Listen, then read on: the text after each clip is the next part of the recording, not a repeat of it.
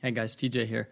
God put it on my heart to talk about money in this season. I think that's interesting because Jesus talks about money often, not because he cares so much about money, but because he cares about the heart. And we're told where your treasure is, your heart will be. And most people, the reality is most people treasure money.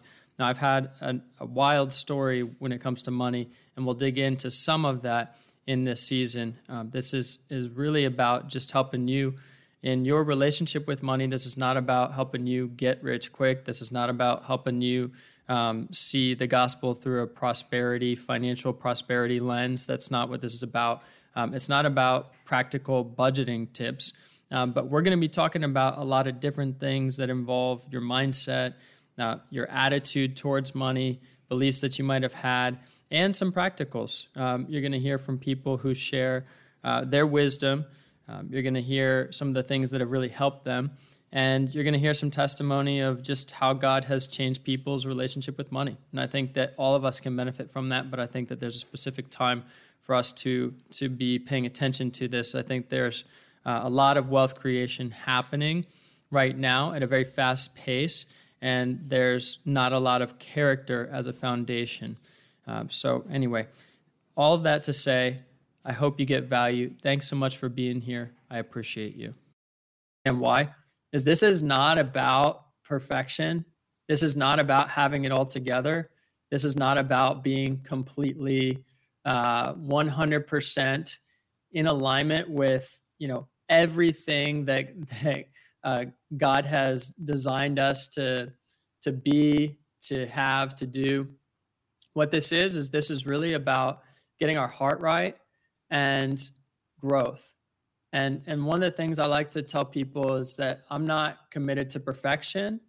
I'm committed to the growth process. And there's a lot of grace in that.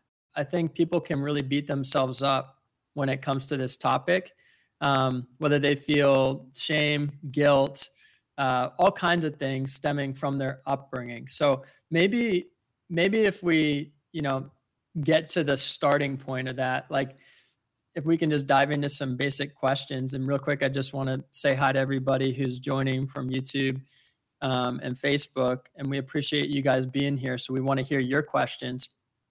But Hannah, the first question for me is just a really simple one, is like, did you come from a wealthy background in your upbringing? Because everybody starts at a different point, and honestly, you didn't choose where you started.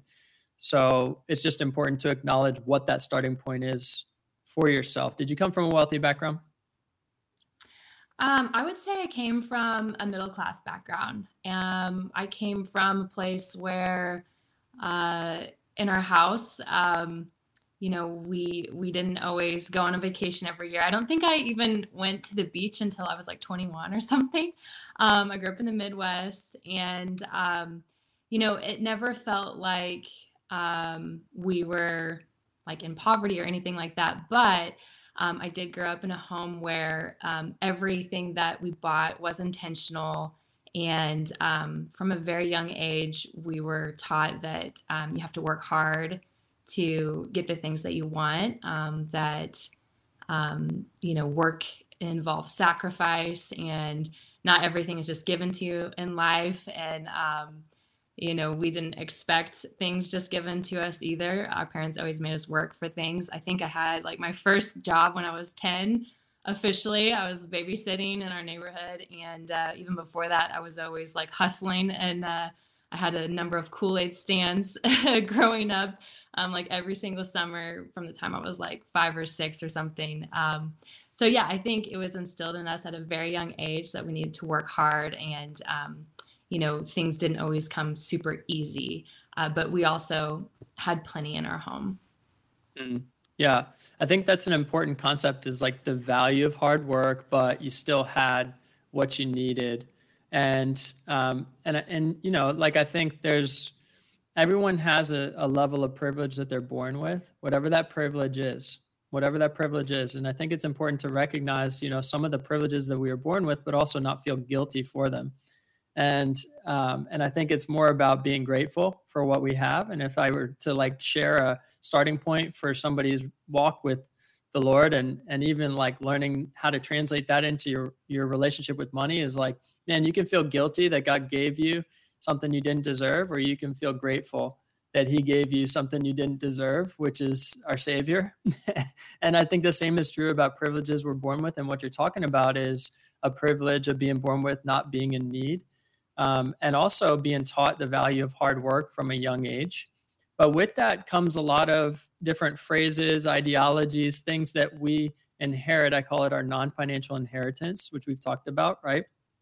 And it's this idea of, we have inheritance in the form of money that people can leave to their children, parents can leave to their children, but we also have inheritance in the form of ways of thinking and speaking and behaving that are non-financial, and they can be positive or negative or renewing or depleting.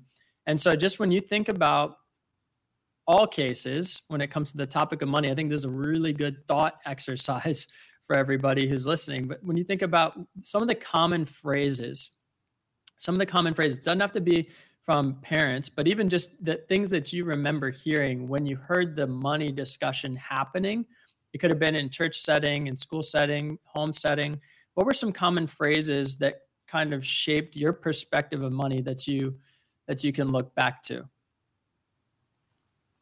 Yeah, I think some of the things that come to mind are, if you want that, you got to work hard for it. We were told that a lot. You want that, work hard for it. It wasn't often said, we don't have enough. It was more of, that's expensive. That was often said.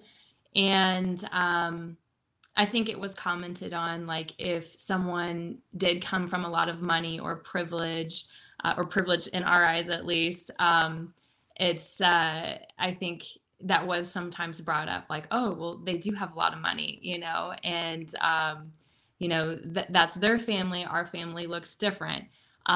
Just because that person is going to that summer camp, or they got new shoes or new clothes or something like that, good for them. But, that doesn't mean that you're going to get that too. So I think it was always, these things are not expected, and you always have to work hard for it. So I think those were some of the phrases and things that came up in our household. And also too, my dad, he went back to school when we were young, and even went away for a couple of years to go back to school, and because of work and stuff. And so I think I saw that from a very young age, that my dad specifically and my mom had to make a lot of sacrifices for the things that we had and for the lifestyle that they were providing us. And I think from a very young age, there was this mindset that I am really grateful and I see them working. And also, like, I was like, I'm not going to ask them for anything.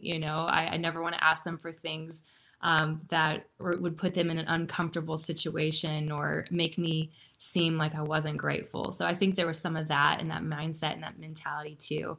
All that to say, though, I'm like so thankful for my parents and for the lifestyle and for all the things that they have given me and the sacrifices they've made. It's been incredible, because both of them, didn't come from a background of a lot of money, specifically my dad. He went on to college because he had the GI Bill, because he went to the Navy first. And so I think a lot of those conversations from very young told me that, you got to work hard for anything that you want. And if you have a dream, you better pursue it. It's not just going to be handed to you. Yeah, and I love how you're honoring your parents is what you're doing. And I think there's a difference between having manners. There is a difference between having manners and having honor. And it's true. It's very obvious that your true intentions are to honor your parents and recognize the sacrifice that they made, and also what they gave you and the value of the things that they instilled in you, discipline, hard work, and those things. And at the same time, we also have things that we're growing in, each individually. And so as you think about maybe even how, and by the way, this, the enemy will use things that are good, and he'll twist them and make them these unhealthy motivators in our lives, right? So for example, my parents living a life of sacrifice in many ways or regards, and then twisting that and making it something, a motivator in my life, where I choose to then never ask, become a burden, I choose to earn everything. Tell me about like how that mentality, and I'm just giving you, this is my own personal example and story, but also through a lot of conversations with people, of course. And tell me about how that, if you saw that kind of mindset translate into even like your work ethic and your motivation in life. Yeah, that's really good. I think from that young age, it was like, oh, I'm never going to ask someone for something. And a huge part of my journey and my walk with faith, even in my walk with the Lord, has been receiving and learning to receive and learning that, like, I don't have to give anything in exchange for the love that the Lord gives me. And that's pretty like mind blowing. I think coming from that mindset of like you have to earn everything through works or actions or proving yourself in some manner. So I think that has been a huge turning point and something I'm always growing in.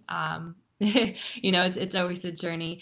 But I think, when thinking about like career choices or what I wanted to do with my life when it came to how I was going to earn my way, for me, it was like, what can I do that can make me the most money? That was the biggest thing for me when considering a career in college. And I grew up in the Midwest. I grew up in Joplin, Missouri.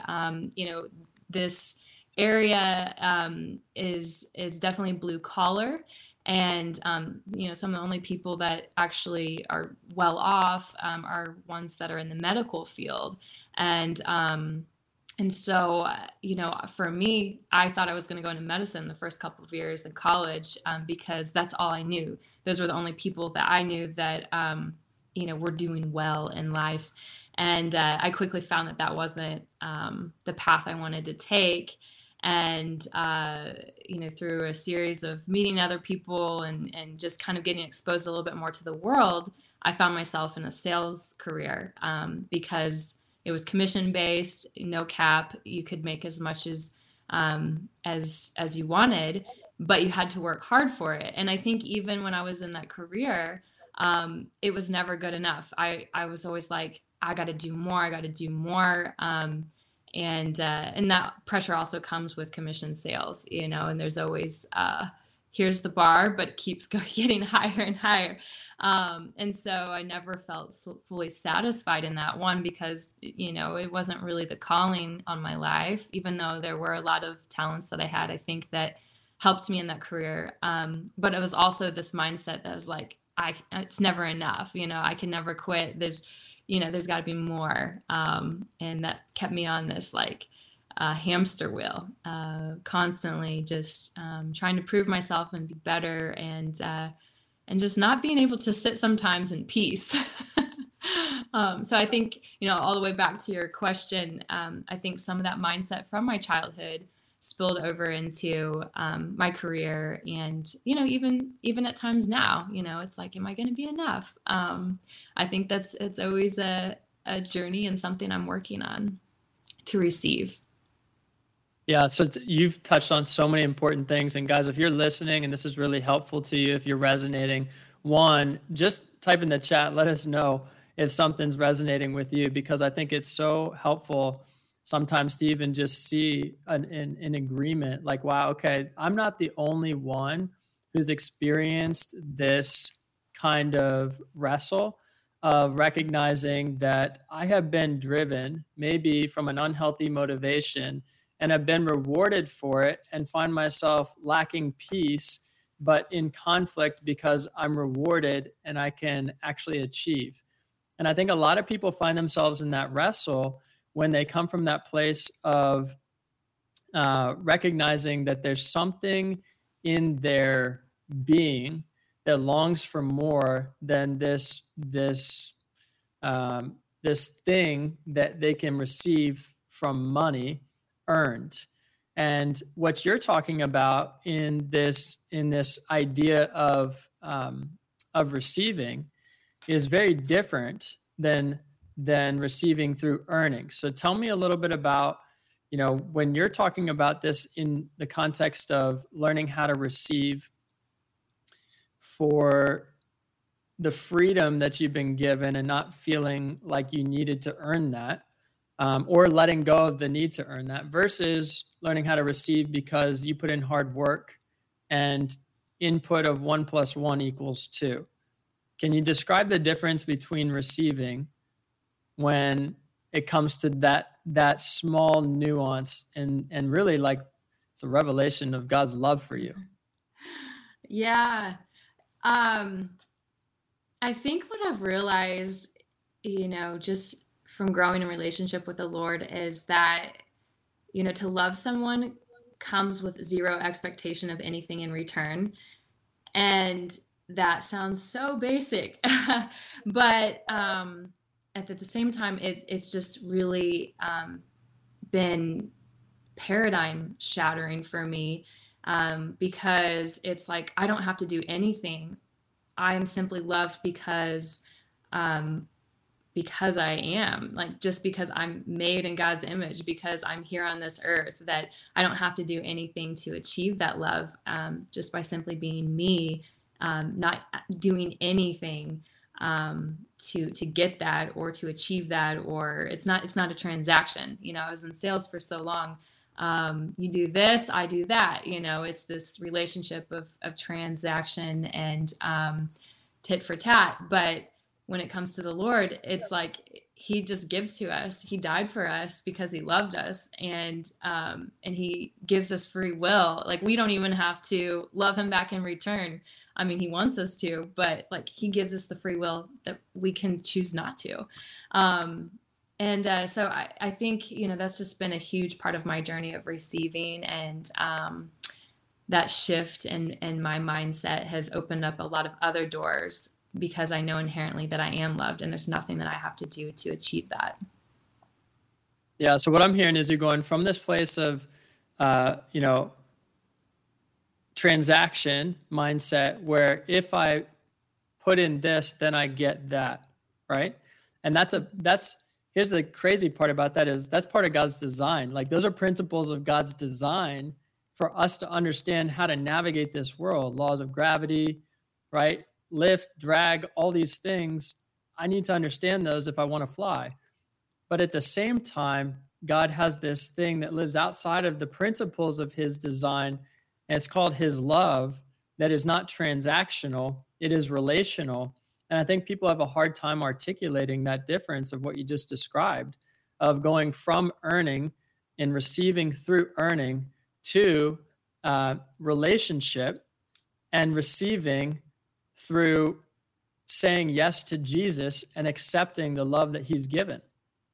And it's a recognition that actually I'm undeserving, and Jesus still died for me, and I still get to receive him. And it's out of that place. This is the crazy part, is it's out of that place of relationship that I actually desire to change, because I have this understanding that there's nothing expected in return, that there's no transaction, that it's a true, wow, I couldn't do this myself. And that love that I experience and receive, that I get to accept in my life, it actually has the power to change me. And so, like, I think one of the things that's really important, we talked about just before we hopped on and started going live, one of the things that's really important is this idea of like not intellectualizing this whole thing, right? And going more for like, it's the encounter that really changes people, because Jesus talked about money in so many parables, but he didn't care about money. He cared about our heart, and where your treasure is, your heart will be. And so he wanted to get to our heart, and a lot of people treasure money. And so for me, one of the things I've seen in my own life, and even just with other people, kind of walking them through this journey of, navigating really mindset changes that sometimes have an impact on the relationship with money, is I've seen like the power of encounter versus intellectualizing this whole thing. And I know just in your story, how important the power of encounter has been. So one, can you maybe just like describe what encounter means to you? Because that's language that people might have different language for it. Number two, like at what point did you go from this kind of transaction? What was the moment or memory from this transaction to like, wow, it's way different than I've been taught. And I might have a different perspective about money as a result. Yeah. So first encounter, I guess I'll approach that. So yeah, I guess sometimes there's like Christianese language that we use that can sometimes be isolating or exclusive, or like, what does that mean?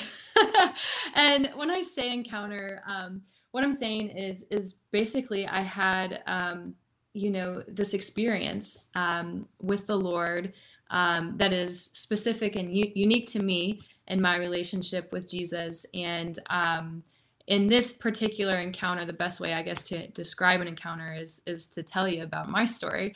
I was working with TJ and I was going through the boot camp, and I had a lot of options that I was weighing in front of me, and I was really going deep into like, what's my calling? What's my purpose? I was feeling just kind of lost, and I was in my sales career, and I was working with TJ, and we had this call, and TJ was helping me through. And basically, I had these different job opportunities in front of me, and one was really great. I was going to get paid more. I was going to have unlimited vacation, all these things, and yet I didn't have peace about it.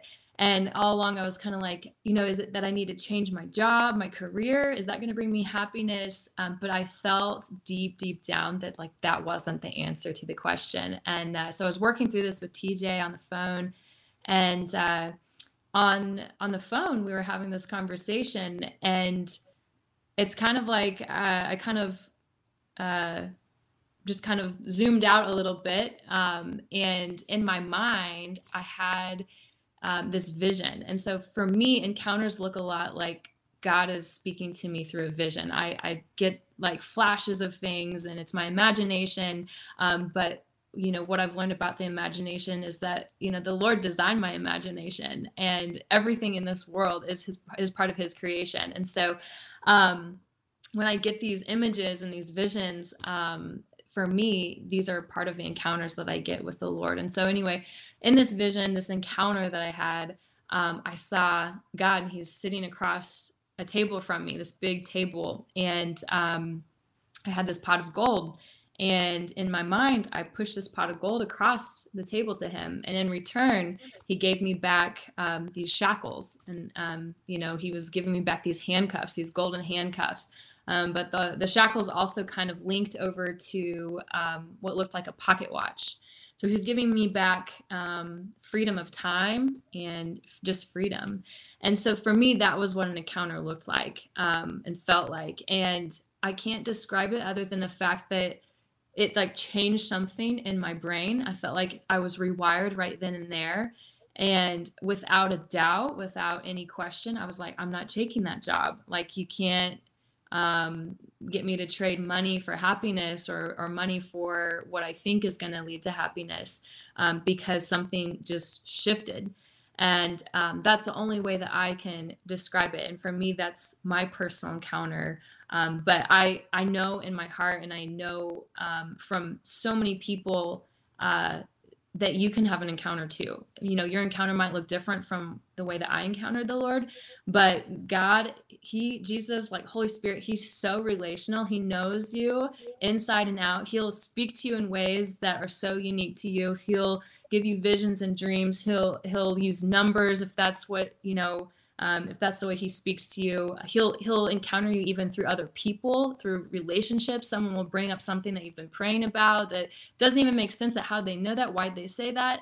And so I just want to encourage you guys, like when it comes to encounters, to believe that and to seek it. And he always says, if you seek me, you'll find me. And so just want to encourage you guys, if you're seeking the Lord when it comes to direction for your life, if you're seeking the Lord just in general, if you've never even heard the voice of the Lord, you're like, what does that even mean? Just pray about it. Start looking for it and start asking God, like, I want to hear your voice, and he will speak to you, but it'll be in a way that's super specific to you. Yeah, I just even right now, I sense like Yeah, Hannah, your story is so powerful, and it's funny because I know the magnitude of the trajectory change that it's led to in your life. And it's funny Yeah. because people can listen to you now and they're like, "Oh, that's a cool story, Hannah, wild." But like, there was so much that happened after that moment that like you had no idea what that no there would mean, and the opportunity space that that would create for you to say yes to all these other things, and also the faith that would be required of you, that God requires of you but first gave to you. He gave to you and then asked it of you, gave you the faith and then asked you to use it. And Mhm. the process and journey that then took place. I just want to like highlight, I know Hannah's sharing this moment, this encounter moment, and it sounds like, oh, cool story that, you know, maybe I've had that, maybe I've heard of people who have that, maybe I don't believe that. But what is more important, I think, is not some really like powerful picture moment, but it's the actual fruit of somebody's life. And, you know, Hannah, if you kind of looked at then the last 3 years almost, and you looked at kind of the fruit of your life, maybe a few of the changes that have happened, and some of the actual practical tangible changes you felt in your life. I mean, first of all, you just being here, you're like, you're such a person of peace. And I think that alone, like somebody showing up, watching, listening, and saying, wow, I just have like peace around this whole thing. I don't feel like, I feel like I can put my shoulders down. I feel like I can be myself. I mean, to me, that's one example, right? But what are some other examples of the changes that then took place and then the fruit of your life that you saw start to show up and become evident? So that was like a mindset shift that led to a lot of other yeses and nos. And so fast forward a couple of years, it's like I've quit my job. I've said no to all kinds of like crazy job offers that are like nuts. And I have peace about it. That's the thing. I don't have any regret. I don't mind saying no because I just have this crazy undescribable peace, and that's the only way I can say it. But And you say nuts, yeah, like nuts is in great opportunity financially. What do you mean nuts? yeah, I guess financially. And so when I say nuts, like it's like, yeah, the I sometimes I think back, I'm like, man, the old me, like there's so many things that have changed in the last couple of years. I'm like, what in the world? And that's the thing, like God, like the Lord like changes you from the inside out. And so yeah, I ended up going on and getting certified to be a yoga teacher from a Christian perspective. I ended up quitting my job, like I said, left everything behind. Had a great little apartment in Kansas City on the Plaza, which is like this like nice area in town, and God called me to just leave it and give stuff away and just go. And then I've been nomadic, actually now over 2 years. And felt a lot of peace about that, even though it's kind of crazy. So Throughout the I've pandemic. throughout the pandemic, yeah, I've lived in Ukraine, Dominican Republic, Malaysia, Thailand, most recently Costa Rica, been to Bali, and yeah, God called me on this crazy thing called the World Race. So a lot of that travel involved the World Race, which was this 11-month mission trip to 11 different countries around the world. So, I mean, I started it at the beginning of 2020. The pandemic happened. I landed back in my parents' basement. I'm like, what the heck? Like, God, you called me to do this thing, like give up all these things, and now here I am without a plan. And it's been wild because, you know, formally, formerly, I was like always someone that had a plan, that had, you know, 1, 2, 5, 10-year plan with everything just etched out. And now I really, I walk a lot by faith. I don't know where I'm going next. I'm actually in a season right now where I have no clue where I'm going next, and yet I have peace about it. God keeps, you know, organizing my steps, and I think one of the biggest learning lessons from this whole thing is that he's just come through. The Lord has come through with provision. He's come through in ways that I could never even imagine. And I've learned so much. Like, I think one of the biggest things that he has taught me on this journey, for me, I had to go and move away from self-sufficiency to learning to lean on the Lord. I think that for so long, I was almost like, I don't need God because like I can do it on my own. And I maybe, didn't wholeheartedly think that, but there was a part of me that's like, I don't need someone to take care of me. I can take care of myself. I don't want to be a burden to somebody, let alone God. And so I feel like he's taught me so much to learn how to submit, which I didn't like that word for a really long time.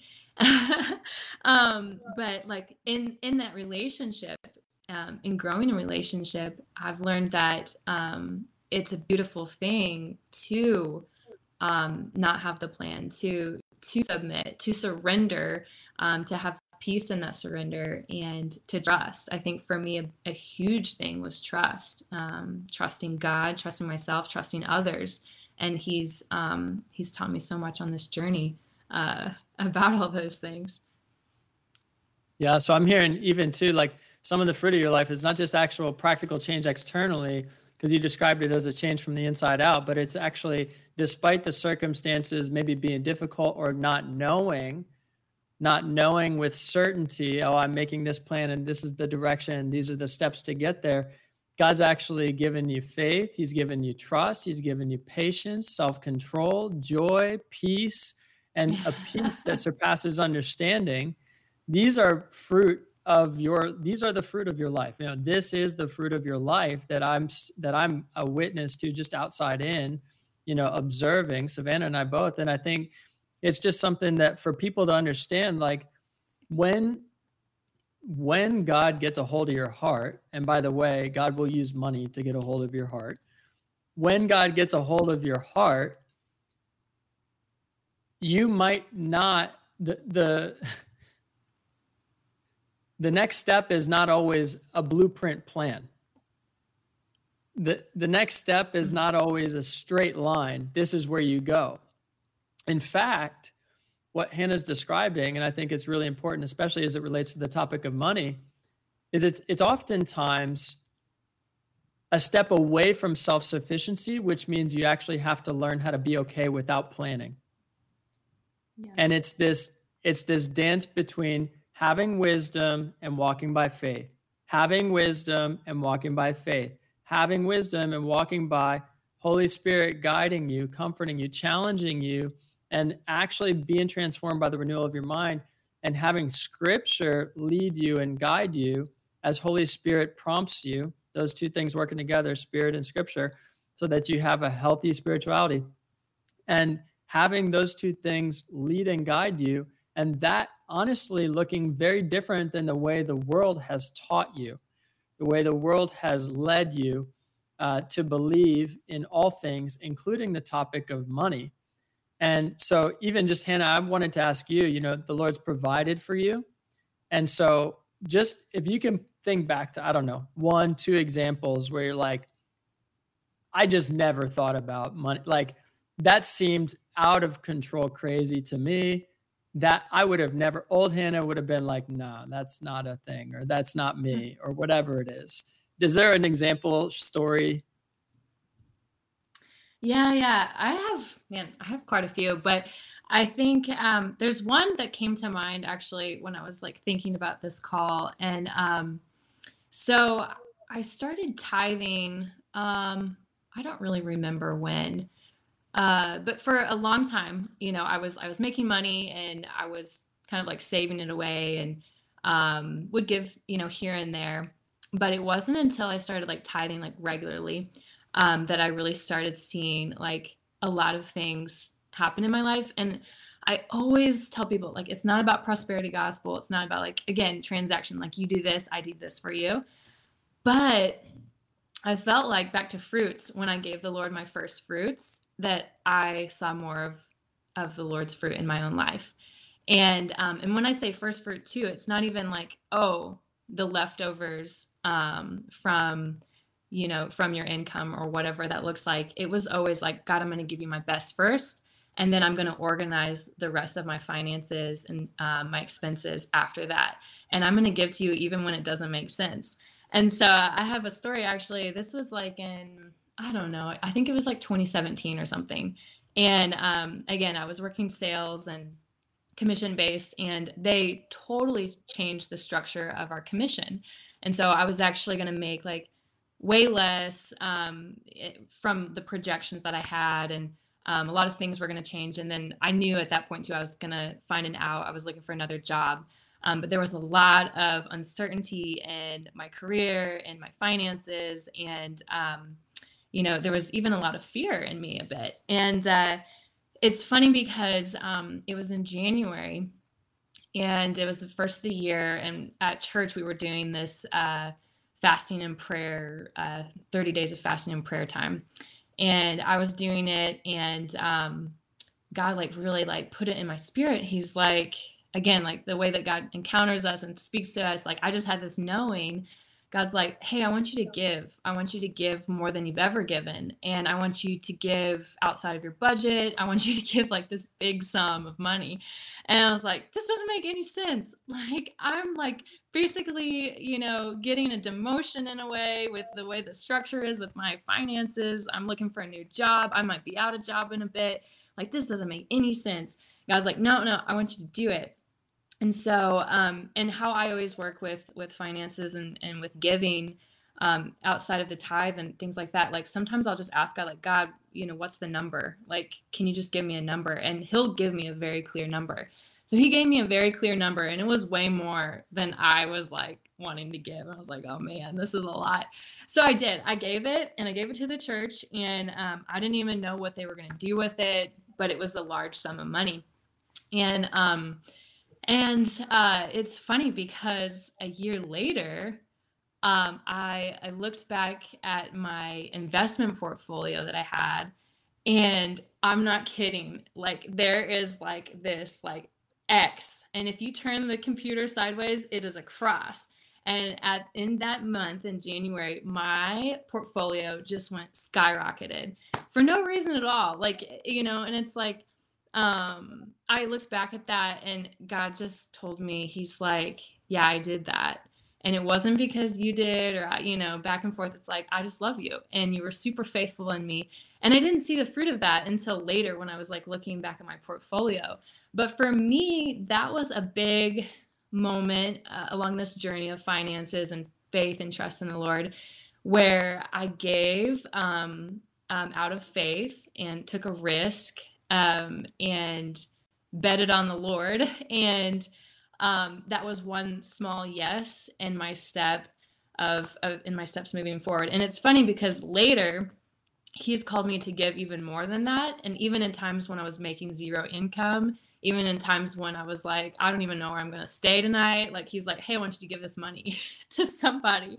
He'll place on my heart. And I'm like, I don't even know. And I've just learned to say yes. And he's called me to give way more, even from that original time. And it's just wild how it's blessed me to bless others. And even when it didn't make sense financially, I guess from the budget and stuff, but it's funny how I'll give, and then someone will be like, hey, like, I have this house that's open. Like, you want to stay here for 3 weeks? I need someone to house sit. And I'm like, great. I didn't know where I was going to stay.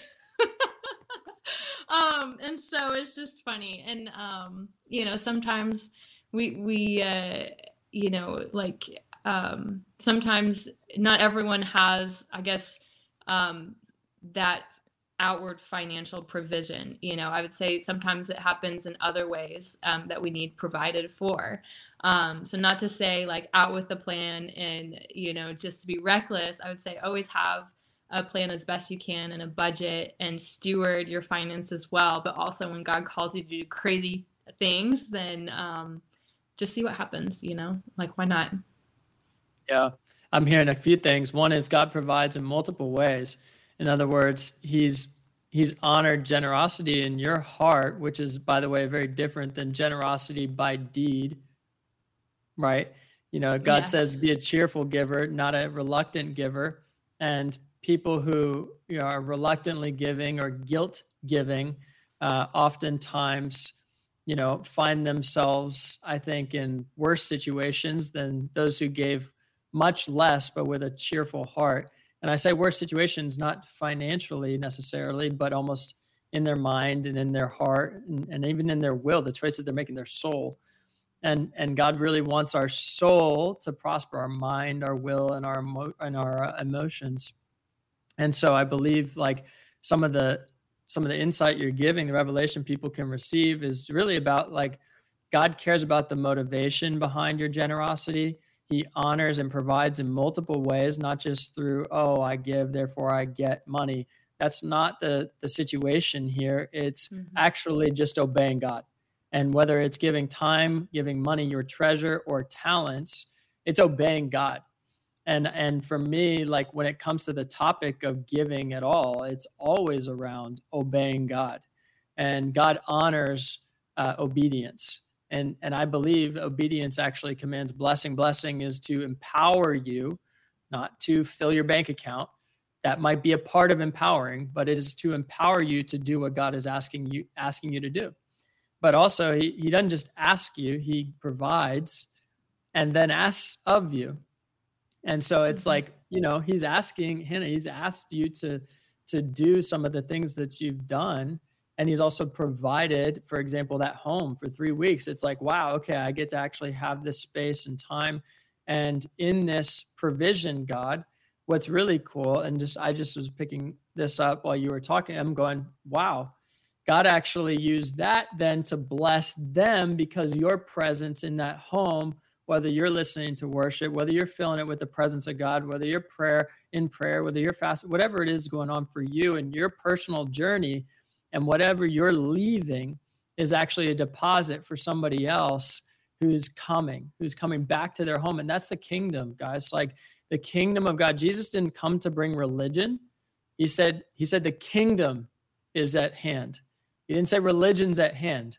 Okay, like religious spirit bringing judgment to some of the things that are being described here without actually having an open heart to receive and ask Holy Spirit, how is this personal or relevant to me? And then asking the Lord and Holy Spirit, Lord, can you show me in scripture how to back that up? Like that religious spirit can keep you from receiving in all kinds of ways. And I don't just mean in this conversation, but in all kinds of things. And I think understanding that the kingdom is like everybody wins, essentially. It's like it's to bless you, it's to bless the other person. It's not a either or transaction. It's a mutually beneficial type of situation. And I've seen that happen over and over again. Hannah's stories are perfect examples of what that looks like in her life. And by the way, Hannah, like you being on the receiving end, I know you were talking about giving, but part of your journey and what you've been sharing is actually the revelation of receiving. And you being on the journey of being able to receive blesses somebody else. I need a home. I need a place to live for 3 weeks. Oh my gosh, I get to receive somebody's offer. And guess what? That actually helps them. And I don't have to feel like a burden because I'm actually in need of a place to stay and they need somebody to be there. And because I'm being obedient to the Lord and I know I'm submitted to Him, I'm not walking in this either or, this question mark of, am I in His will or timing? It's, Lord, I'm submitted to you. Man plans his ways. You order my steps. So I'm just going to walk where you lead me, trusting that you'll be there because I've had so many experiences in the past where you've showed up, whether it was that one moment in the church setting and I looked at my portfolio a year later, whether it was this other instance. And so all these small kind of interactions with the Lord really build that faith and trust. I always say forgiveness is free, trust is earned. And you've like really, God's earned that trust from you. Not that He needs to earn it, right? But He's earned that trust from you through those smaller things. And then it seems like there's been greater things, as you've described, that He's asked later, but because that trust is there, you've been able to say yes to those things. And I bet He's not done with that. I bet there's a lot more that He would have or will have you speaking, you thinking, you doing. as he trusts you to steward that time treasure talent that I mentioned earlier. I want to pause really quick just because I know we've shared a lot. You've shared a lot of really powerful insight. And so just anybody, if you're in the chat and you guys have any questions, if anything in particular resonates and you want to share that, go ahead and drop it in the chat. And if I see something, I can pull it up. And also just want to share very quickly while we have everybody here. If you're on YouTube, go ahead and subscribe to the channel for just any highlights. On Facebook, you can do that too. If you want to sign up and stay connected for your first time here, if you want to learn more about coaching, we have our next boot camp starting January 31st, and we have a handful of spots open for that. So we'd love to chat if that's something that's of interest for you. But yeah, otherwise, just if you guys had any questions, whether it's specific questions for Hannah, personal questions, whether it's something that has been shared by either one of us, and you said, I'd actually like to learn a little bit more about what you said there, go ahead and leave that in the chat. I have a couple more, simple questions I think Hannah can provide some thoughts and insight to. Hannah, just real quick, like when it comes to the topic of money, and when it comes to what you've seen, like what you've witnessed is God is doing in the church as the body of Christ, like the church, people church, not organization church. What do you sense, and maybe even God's shown you this personally, but what do you sense that he is doing or wanting to provide insight to, speaking about to us in this time of the world that we're in? Do you sense that there's anything? Yeah, I think that one of the things that I've been praying about is, money's not bad. Sometimes, people say, money is the root of all evil. But also money is a resource that opens doors for a lot of people and can bring kingdom in a lot of ways. And something that I was actually kind of thinking about and reading over even before this call was the parable of the talents. And how that story goes is that, there's this master and he's sending his 3 servants on a journey. And this is from Matthew 25.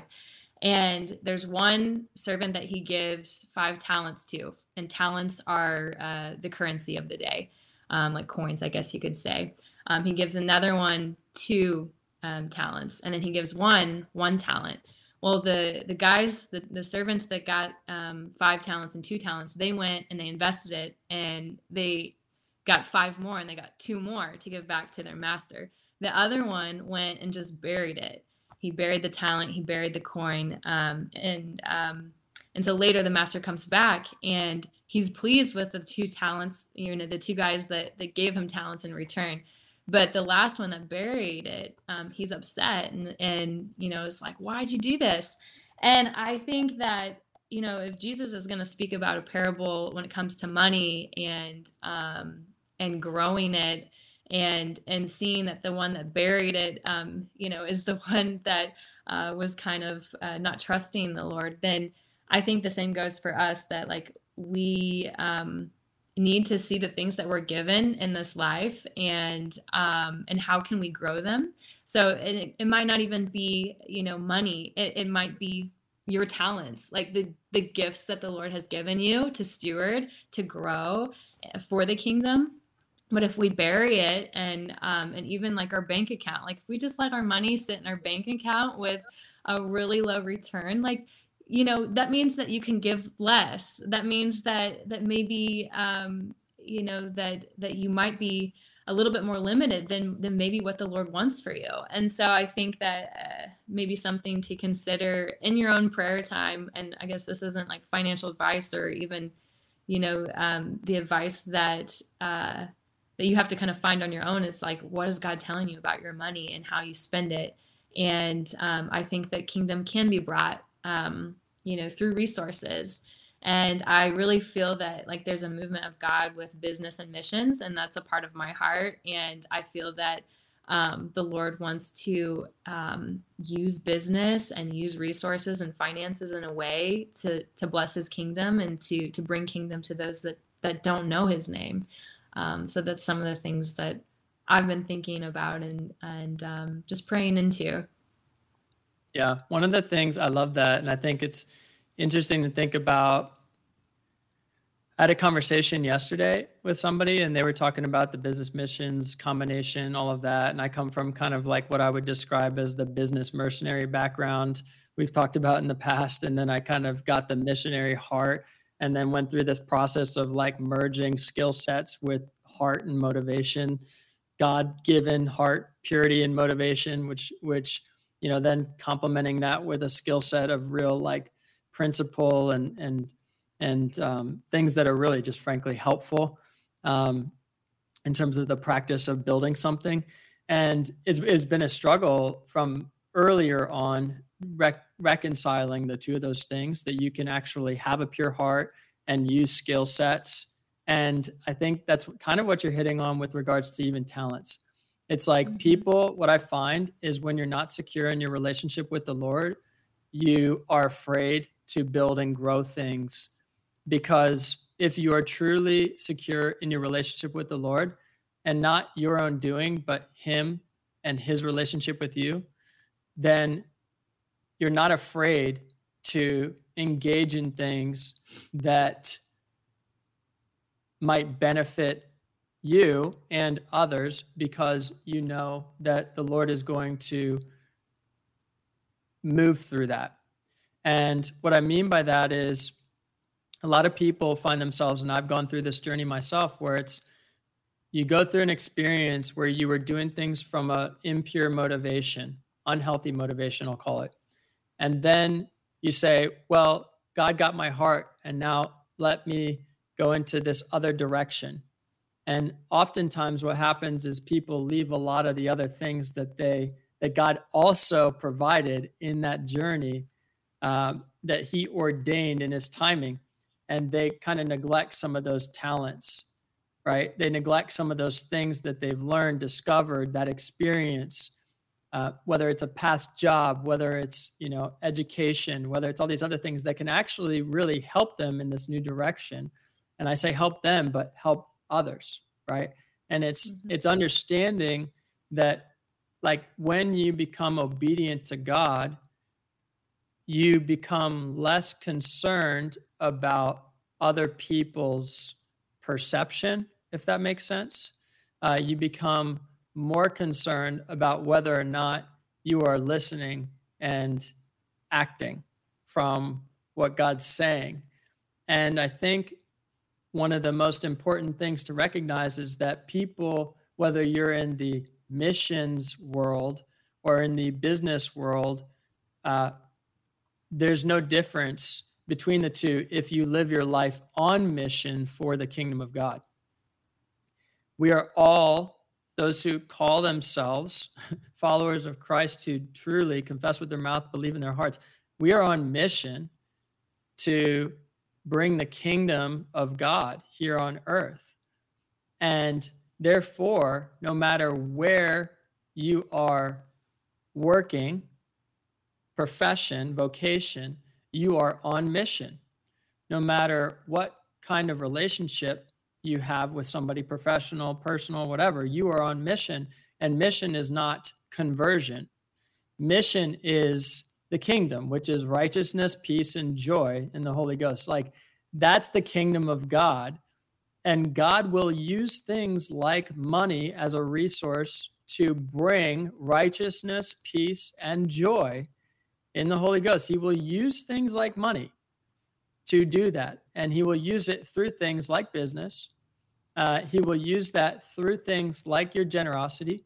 He will use that through things like missional movements. He will use it through all of those things, and even through receiving yourself. And I think many times people take this topic and they think money is all about then just the other person, but it's actually, what is God doing in you? And even just the engaging of recognizing, I say the engaging of like between two people. For example, if one person says they want to gift somebody else money, that is not about that person's relationship with me. For example, that is about that person's relationship with Jesus and my relationship with Jesus. It is not about that person and their relationship with me directly. It is first about their relationship and my relationship with the Lord.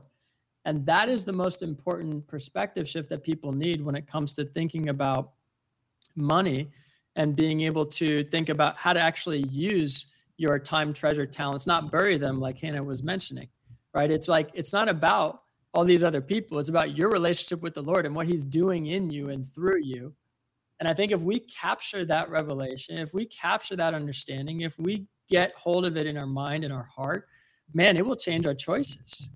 You know, it will change who we are. It'll change you as a person. It's changed me. And so anyway, I share all that to say, I 100% agree. God wants to use our gifting. And we talked about privilege at the beginning of the call. Man, holy smokes. Like, how powerful is it when somebody can recognize what they've been given? It's like Hannah recognizes, oh my gosh, hang on. I'm not the only person in my life who was told to be hardworking, who then maybe had that twisted somewhere and then decided that I needed to be self-sufficient and then developed a particular relationship with money or a skewed perspective in my relationship with the Lord where I couldn't receive freely. And therefore, the revelation I've had, I get to share with others freely. And that's amazing.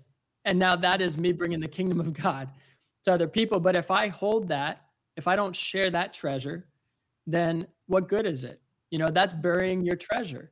And so I think even just you showing up here, Hannah, is like a perfect example of that testimony, live living example of, yeah, people get to actually receive from that. And that's unrelated to actually them receiving any kind of money from you, but it's all tied together because it's all about the heart. It's all about the mind. It's our soul. And God really wants to see us prosper in our soul or be empowered in our soul. So anyway, I'll pause there because I don't know if you have anything else you want to share on that, but I have one last question for us before we close. Yeah. I'll just add to that too. You know, I think it's a huge mindset shift when you realize that your money is actually not yours, it's God's.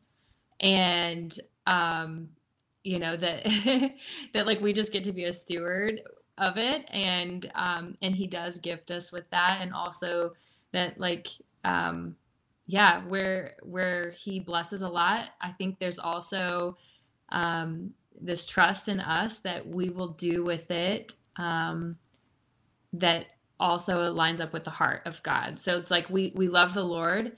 We don't love money, but because we love God, we want to give that money, or we want to do as what God wants us to do with his money. We love him so much that we're going to follow his will. And therefore he does give us. And not saying that like, oh, if you're not in God's will, then you're not going to be given, you know, money. Just kind of like with the talents, you know, it's like, why was one servant given 5? Why was one given 2? Why was one given 1? But he does encourage us to use what he does give us and to steward it well, and to use the gifts that we do have.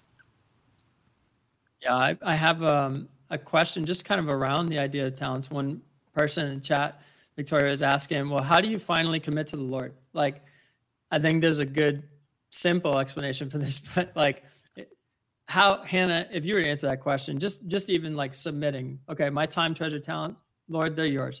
How do you finally commit to him and give that to him? How do you finally commit to the Lord, Victoria? I think it's going to look different for everyone. It's going to look different for you than it does for me. I feel like, and it's not like you do it one time. You know, it's just like in a relationship with someone that you care about, you know, a boyfriend or a girlfriend or family member. Like, you don't just say, hey, I'm going to be with you like this one time. Like, it's an ongoing thing. It's a daily choice. It's a commitment that you have, like, that's ongoing. It's a continuous process, as the host said, is Noel. And so, yeah, I think it takes it does take like time and energy and our giftings and pouring into it. And so I think for you, it's like that question, like in reverse, like, what does that look like for you, Victoria? Maybe just praying about it. Like, God, will you highlight that to me? Like, will you speak to me in a way that shows me like what committing to you looks like? Maybe it's just like, hey, Victoria, I want to spend time with you. Like, I want to, I want to go on a walk with you. Maybe I want you to spend time in prayer with me. Maybe it looks like going over to someone at work and just saying, hey, like, how are you? Like, maybe that's commitment. It's going to look different for everyone, but I think just even being aware of that and asking yourself and God that and inviting him into that commitment is a further step forward in that relationship, in that commitment to him. 100%. I think there's a whole host of questions around the next question I'm reading here, but it's something to the effect of, how do you find out your talent? Because I don't know, I feel like I'm burying my own talents. Mm-hmm. I think a lot of people might feel that way, especially early in the journey of self-discovery. And it just quickly, I just want to touch on it for a second, because I think a lot of people wrestle with this. But first of all, self-discovery is very much a process that doesn't happen at one age. It's a process that's ongoing. And so I think recognizing that self-discovery is ongoing takes a lot of pressure off. But there's a heightened level of self-discovery happening in your 20s. I would say that. And that's a biological thing as well, with the prefrontal cortex being developed and understanding risk and reward. That's in your brain. But as it relates to just the idea of discovering your talents personally, I think it's important to understand and go back through your story. And when you feel like you're burying your talents, part of that might be because God is prompting you to look at things differently, including your story and upbringing, where people might have told you about things that are in fact your talents, and they've put a cap on them. They might have told you that those are not actual talents, that you can't do anything with those. And God will invite you to get a new perspective on your past. You can't change the past, but you can change your perspective. When you invite Holy Spirit in to actually look at your past, you get a new perspective. And he might show you different perspectives about your past, in particular, how you've looked at talents or things that you have been given to grow, to use, to multiply things in your life. And so I think recognizing that there's a prompting to look at your life differently is a starting point, and that's a good thing. And then asking yourself, what are the clues of areas of my life where I was excelling that I might have overlooked because I was either not paying attention, I didn't have the awareness, or somebody spoke, honestly, death over those things. You speak life or death by the power of your tongue. And not everybody was empowered by those who surround them. And so I think it's important, if God is prompting you to look at your talents or your treasure or your time, to first go back and ask him for, what are those moments, like Hannah suggested earlier, around just how do I commit to the Lord, saying, Lord, she said, well, what does that look like for me personally, Lord? And then even just asking the same thing for your talents or your time or your treasure, and saying, Lord, what does it look like for me personally to get a new perspective on my time or talents or treasure? Like, what do you see? Is there a memory in my past that you want to highlight to me? And oftentimes, if you ask Holy Spirit to help you, right, I've noticed, and I say oftentimes, like every time, I've noticed that God will slowly, it might not make sense at first, but he will slowly reveal things to you, and he will sharpen your mind with the sword of truth. He will sharpen your mind with the Bible. And you just ask, Holy Spirit, help me make this word of God, help me make the word of God become the life of the word of God.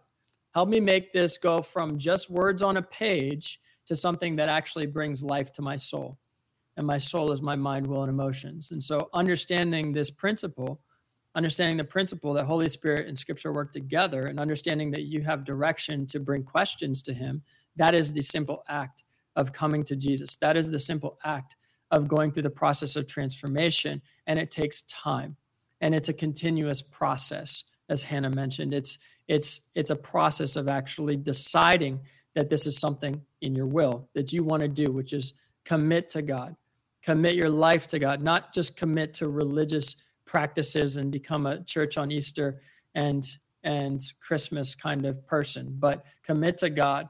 not as a Sunday person, but as an everyday person, and say, Lord, I just want you to fill me. And I want my life to actually look like a changed life, like Hannah's story has been describing, right? She's been describing a testimony and testimonies of God's goodness and faithfulness despite lack of clarity around circumstances. But really, what she encountered was a living God who changed her perspective around one particular thing. Let's call it money, because that's what we're talking about. But really, it was an overflow into everything, right? This was an overflow into all. If you're listening, guys, it's an overflow into all kinds of areas of her life. She's not just talking about money. She's talking about relationships, right? And even just the dynamic of being able to receive in relationships. Like, come on. Like, God is so good. God is so dang faithful and good. And he wants to see the things that really matter to him grow. And he will use things like money to help you prosper in your soul. And so I think that's if you guys are listening, you understand we're not talking about, hey, let's get rich. That's not what we're talking about. We're not saying God is a God who blesses you shown by your bank account. We're saying God is a God who blesses you, which means to empower you to prosper in your soul. And that might have many impacts in your life. So ripple effects, we call them.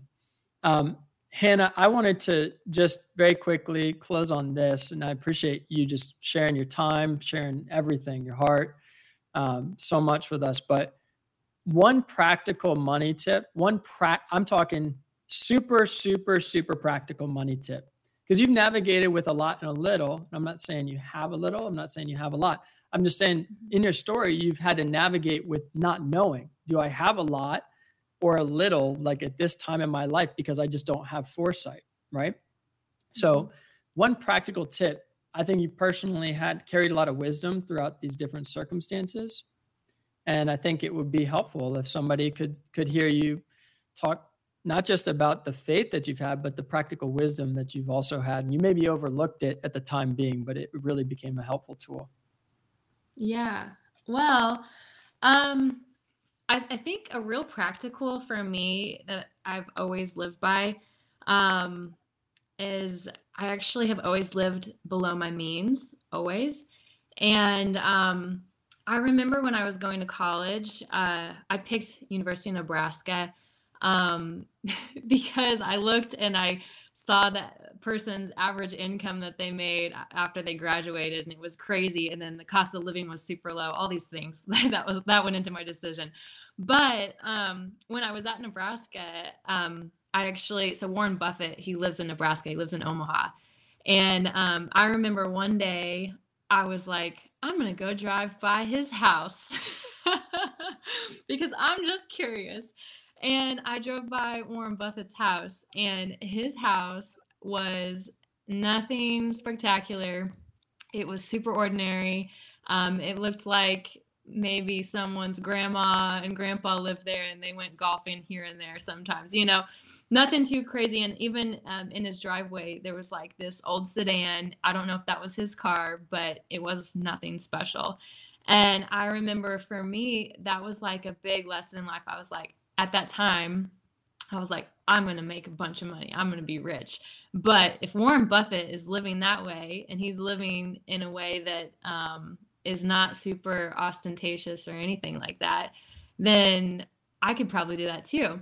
And I've always thought that too. It's like, I always felt like no matter what, like, I don't want to be someone who just has money to have it. Like, I always wanted, I don't know, I just always wanted to do something with it. So a practical thing is, can you live on a quarter of your income? That became my goal from a very young age. Can I live on a quarter of my income? And even when I had a very little amount of money, like in college and stuff, because I was working my way through college a lot of times, I was like, can I live on just a fourth of it? And I always managed to do that. And how I did that was through budgeting. And I never bought things that just don't buy things that you don't need. I always had, is this a need or a want? And for the big things that I really wanted that maybe I didn't have the money for, I made a plan to save up for it.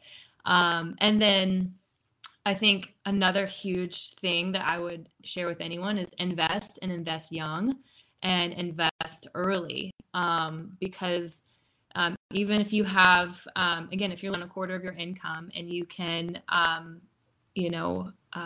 take some of that money and invest it. I'm not saying day trading, just in like the stock market, like in an index fund that's following the S&P 500. The returns on that over time will be way more and outperform way more than your savings account.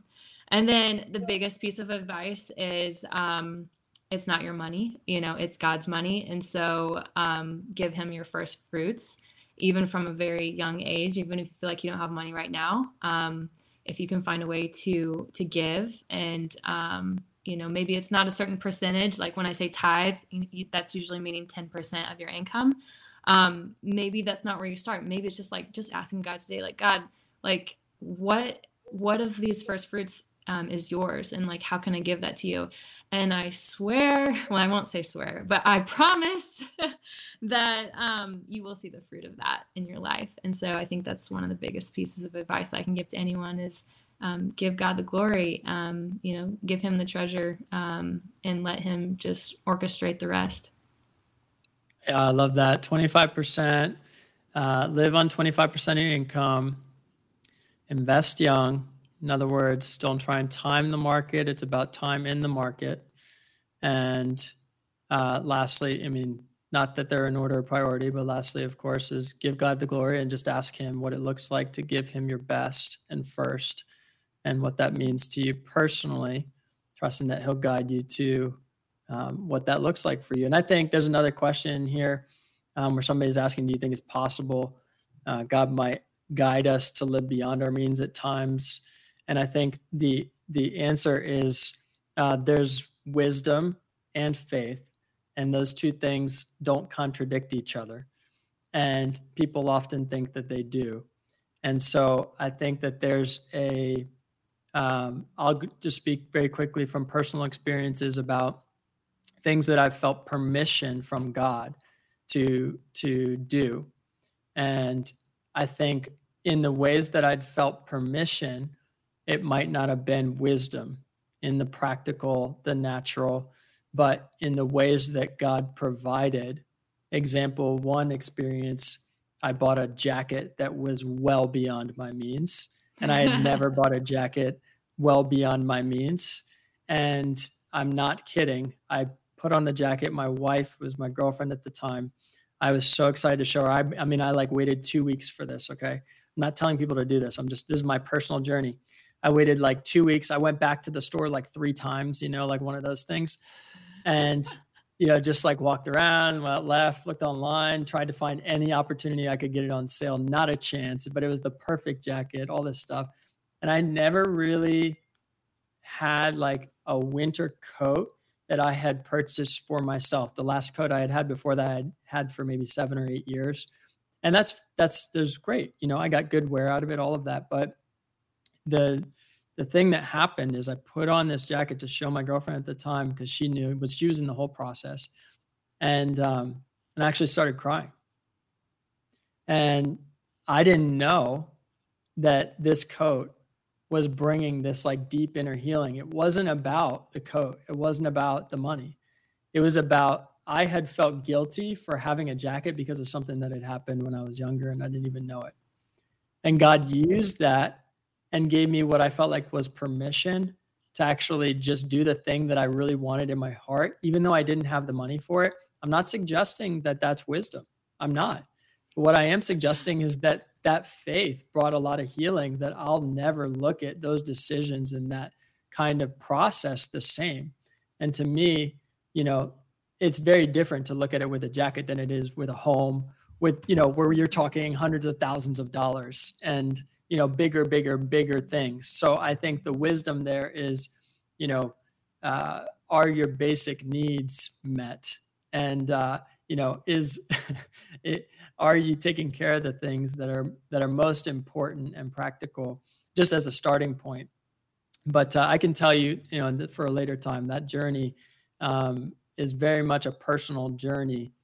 And I think it's important to, if you're ever in question, to just seek wise counsel of somebody that you choose to give authority you choose to give authority to speak into your life financially. I would say that is not something to give to everybody. I think that there are certain people that are more trusted people that actually can be those people for you. But I would say with anything, even those people, you want to filter through the lens of your personal relationship with Jesus. It all comes back to him. And I think Hannah's story and Hannah, your tips at the end, even just like some of those practical ones about living on 25% of your income, man, I'm like, wow, I've never actually thought about that. Me personally, I've thought about saving 20% of pre-tax income. I've never thought about living on 25% of the income. And I think even just that perspective for me, and just even the Lord sometimes will bring up some of these things and he'll say, hey, like, what is it that I might be showing you, TJ, through that new idea or new thought? Even those practical things definitely apply when it comes to your relationship with Jesus. So I hope that you guys really, really were able to grow. And for those of you who, are listening now and made it all the way through, thank you guys for being here. And please go ahead and share this with somebody if it helped you. Share this with somebody that you think about, maybe with a family member, a friend, coworker, somebody that comes to your mind, because we really believe God wants to use it to empower more people. So thank you guys. We appreciate you being here.